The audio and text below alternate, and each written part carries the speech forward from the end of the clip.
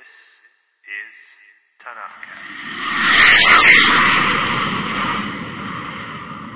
Tanakhcast. Welcome back to Tanakhcast. This is episode 40, the Book of Numbers, chapters 32 through 36.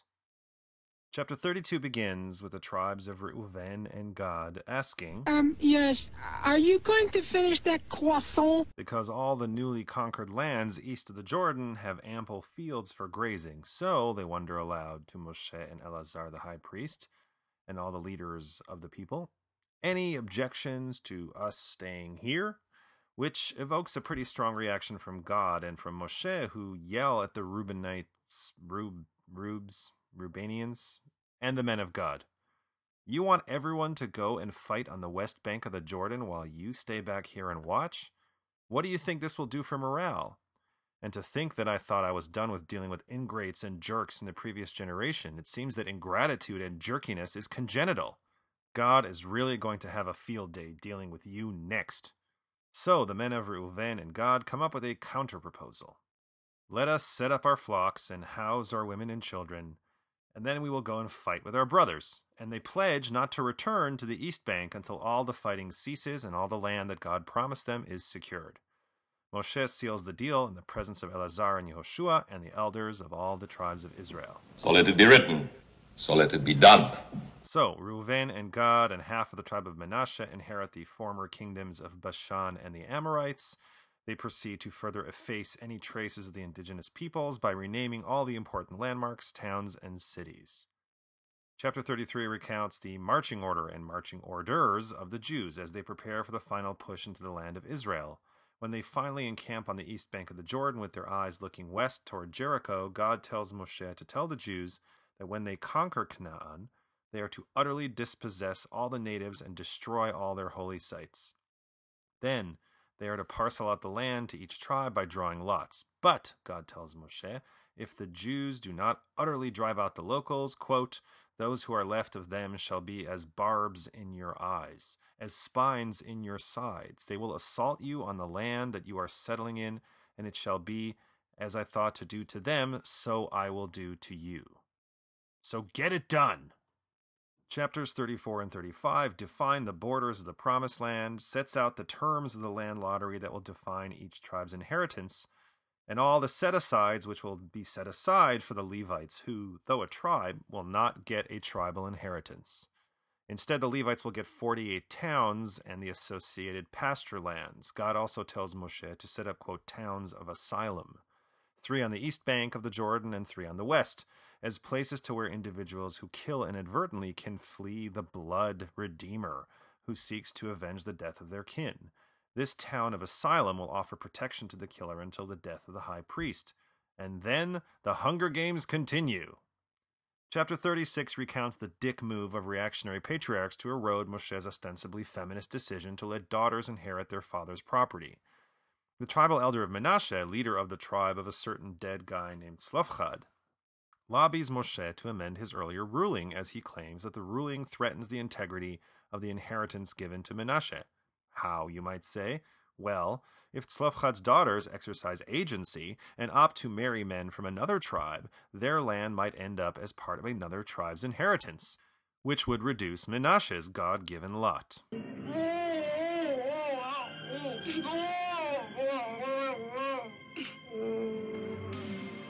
This time, Moshe does not need to consult with God for an answer. He comes up with the following gem all by himself. He tells the people that from now on, in the case where daughters inherit, the daughters will have to marry men from their own tribe. And so the daughters of Tzlofchad, Machla, Tirzah, Chogla, Milcah, and Noah, married sons of their uncles, and the patriarchy lived happily ever after. So, there's a lot to talk about in this week's portion. Let's get to it.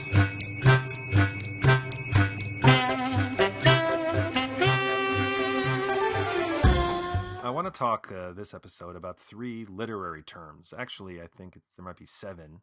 Well, it doesn't matter. In the context of a minor plot point in chapter 33, the list of locations for the staged march. From Ramses on the 15th day of the first new moon, recapping the route since the morning after the plague of killing of the Egyptian firstborn, which in and of itself is a miracle, as that would imply the folks were up for a long march in the morning after eating a whole Pesach sacrifice. So off they go to Sukkot, then Eitam, then Pihachirot, then Migdol, and then.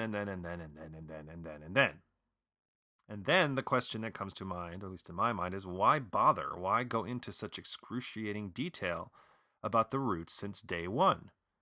Verisimilitude, perhaps. Literary term number 1. Verisimilitude, the appearance of being true or real.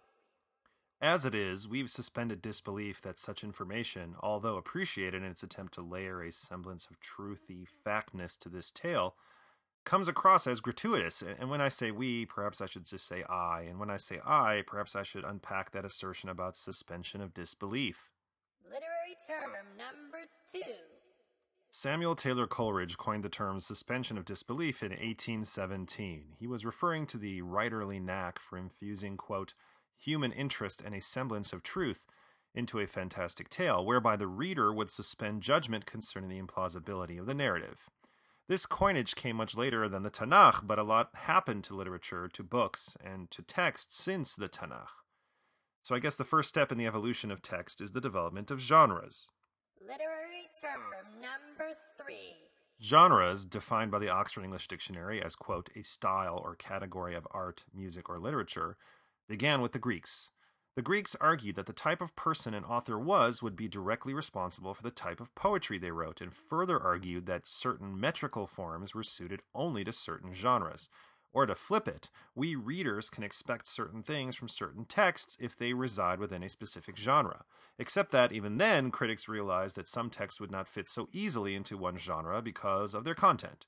Aristotle, for example, thought the Iliad was an epic, but could also be considered a tragedy as well. What to do. So you fast forward to the 18th century, and I do this because the Romans basically adopted the Greek system whole hog, and the Church, ever fascinated with Platonic concepts, maintained the status quo. With the Enlightenment's assault on existing dogmas, the wider dissemination of texts, thanks to the printing press, the number of genres, as well as the notions of what defined a genre, were being revised and rethought. Take, for example, the most basic genre distinction readers navigate today. When we pick up, say, J.K. Rowling's Harry Potter and the Prisoner of Azkaban, we would find it in the fiction section in the library. Yes, a library, a place for books, which signals to us, the reader, that what we have in our hands inside the covers of this book is made up. That is one of the conventions of the genre of fiction. Literary term number 4. And as much as we would like it to be so, there is no Hogwarts School of Witchcraft and Wizardry, and though Harry Potter's tombstone has turned up in a British military cemetery in Ramleh, the boy who lived does not have a verified Twitter account, which is one of the more salient indicators that a person actually exists. Am I disappointed with this realization? Not at all, because I know that being fiction, it is a lovely story, richly textured in its world building, but wearing a bit thin in its characters and plot. And if I ended up at King's Cross Station, I would not expect to find platform 9 3/4 there, although some folks have gotten together to put up a plaque and a gift shop. But if I'm reading Doris Kearns Goodwin's Team of Rivals, I have a different set of expectations and disappointments. Every individual mentioned in her book was a real person, as it is a work of non-fiction. Literary term number 5. The places she describes appear on conventional maps. I can go visit the site of one of the most famous Lincoln-Douglas debates, aptly named Lincoln-Douglas Square in Alton, Illinois. I could also make a pilgrimage to Springfield, Illinois, to see Lincoln's home or presidential library or tomb. And yes, even though there are also a bevy of plaques all over Illinois state capitol, they describe actual events. And we hew to these distinctions religiously. Recall the volcanic rage poured down upon James Fry, author of A Million Little Pieces in 2006, when it came out that this much feted memoir of his experiences during his treatment for alcohol and drug addiction was fictionalized. He went on Oprah Winfrey to defend the veracity of his work. His publisher, Nan Talese, was also there to defend her decision to classify the book as a memoir. As David Carr of the New York Times wrote about that episode, both Mr. Fry and Miss Talese were snapped in two like dry winter twigs. Subsequent to his appearance and flambeing on Oprah, Fry and publishers Random House reached a tentative legal settlement whereby readers who felt they had been defrauded by Fry's A Million Little Pieces because they thought it was a non-fiction memoir, when in fact it was a work of personal fiction, would be offered a refund. But in order to get that refund, you would have had to submit a proof of purchase, pieces of the book itself, as in page 163 from the hardcover or the front cover from the paperback, and complete a sworn statement indicating that you had purchased the book under the assumption that it was a memoir. But meaningful genre distinctions for you might not resonate as well with me. I might not have minded the blurring of lies and truth in Fry's work. Or there might have been a time when the distinction between fiction and nonfiction was less relevant. In other words, the horizons of expectation have shifted. Literary term number 6. This term comes from reception theory and is defined by the Oxford Dictionary of Literary Terms as, quote, the set of cultural norms, assumptions, and criteria shaping the way in which readers understand and judge a literary work at a given time. It may be formed by such factors as the prevailing conventions and definitions of art, for example, decorum, or current moral codes. Such horizons are subject to historical change, so that a later generation of readers may see a very different range of meanings in the same work, and revalue it accordingly. So, the audience of the Book of Numbers, when it was released, the first Jews to be exposed to this account, surely had very different horizons and different reactions to the many other instances in the narrative where exactness or verisimilitude, like caution, was thrown to the wind, such as, why not name which pharaoh, or the many talking animals, and when I say many, I mean more than one, because really more than one is enough. But even with accepting the very different horizons and all, I'm still puzzled by the detail and column inches dedicated to the root, or for that matter, the similar detail about the river systems that irrigated the Garden of Eden in Genesis chapter 2. Perhaps one could regard it as an allusion. Literary term number 7. A casual reference in literature to, in this case, a place used to establish a tone, create an implied association, or bring the reader into a world of experience outside the limitations of the story itself. Or in the case of the Book of Numbers, to bring the world into the realm of the story, as many medieval maps did as well. One of the best examples of this elusiveness is the map known as the Catalan Atlas, designed by a Majorcan Jew Abraham Kresges and his son Yehuda in 1375. Prince John of Aragon, the future King John I of Aragon, commissioned Kresges to make a set of nautical charts which would extend the normal geographic range of contemporary Portolan charts to cover, quote, east and west, and everything that from the Straits of Gibraltar leads to the west. Consisting of 6 leaves, the first 2 leaves contain a compilation of cosmographical, astronomical, and astrological texts translated into Catalan. The 4 remaining leaves make up the map. The first pair of map leaves form the eastern or oriental portion of the Catalan Atlas. They integrate numerous religious references as well as combine the typical medieval Mappe Mundi, which locates Jerusalem as the world's center, with other discoveries from travel literature of the time, specifically Marco Polo's Book of Marvels and the Travels and Voyage of Sir John Mandeville. So alongside the real land of Katayo or China, the map shows the city of Shambhalith or Beijing.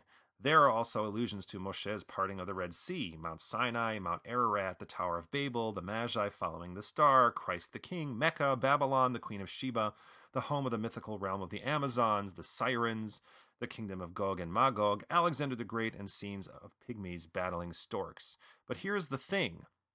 Kresge's map, as well as the other maps produced by his contemporaries in the Majorcan cartographic school, were astonishingly precise for the time, so sailors could conceivably use this atlas to get around the Mediterranean.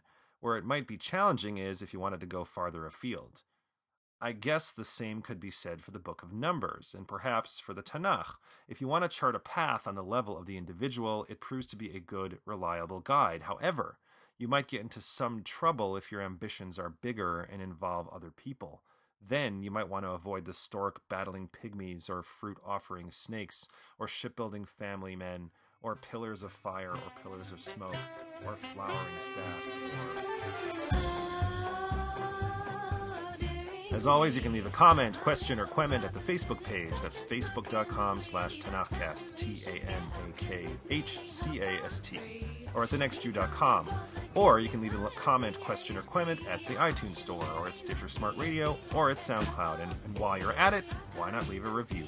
That way, other folks who are looking for a little Tanakh learning might discover this humble podcast and join in the fun. You're invited to come back and join us next week-ish for episode 41, when we launch the book of Deuteronomy, chapters 1 through 3. Y'all come back now. Here.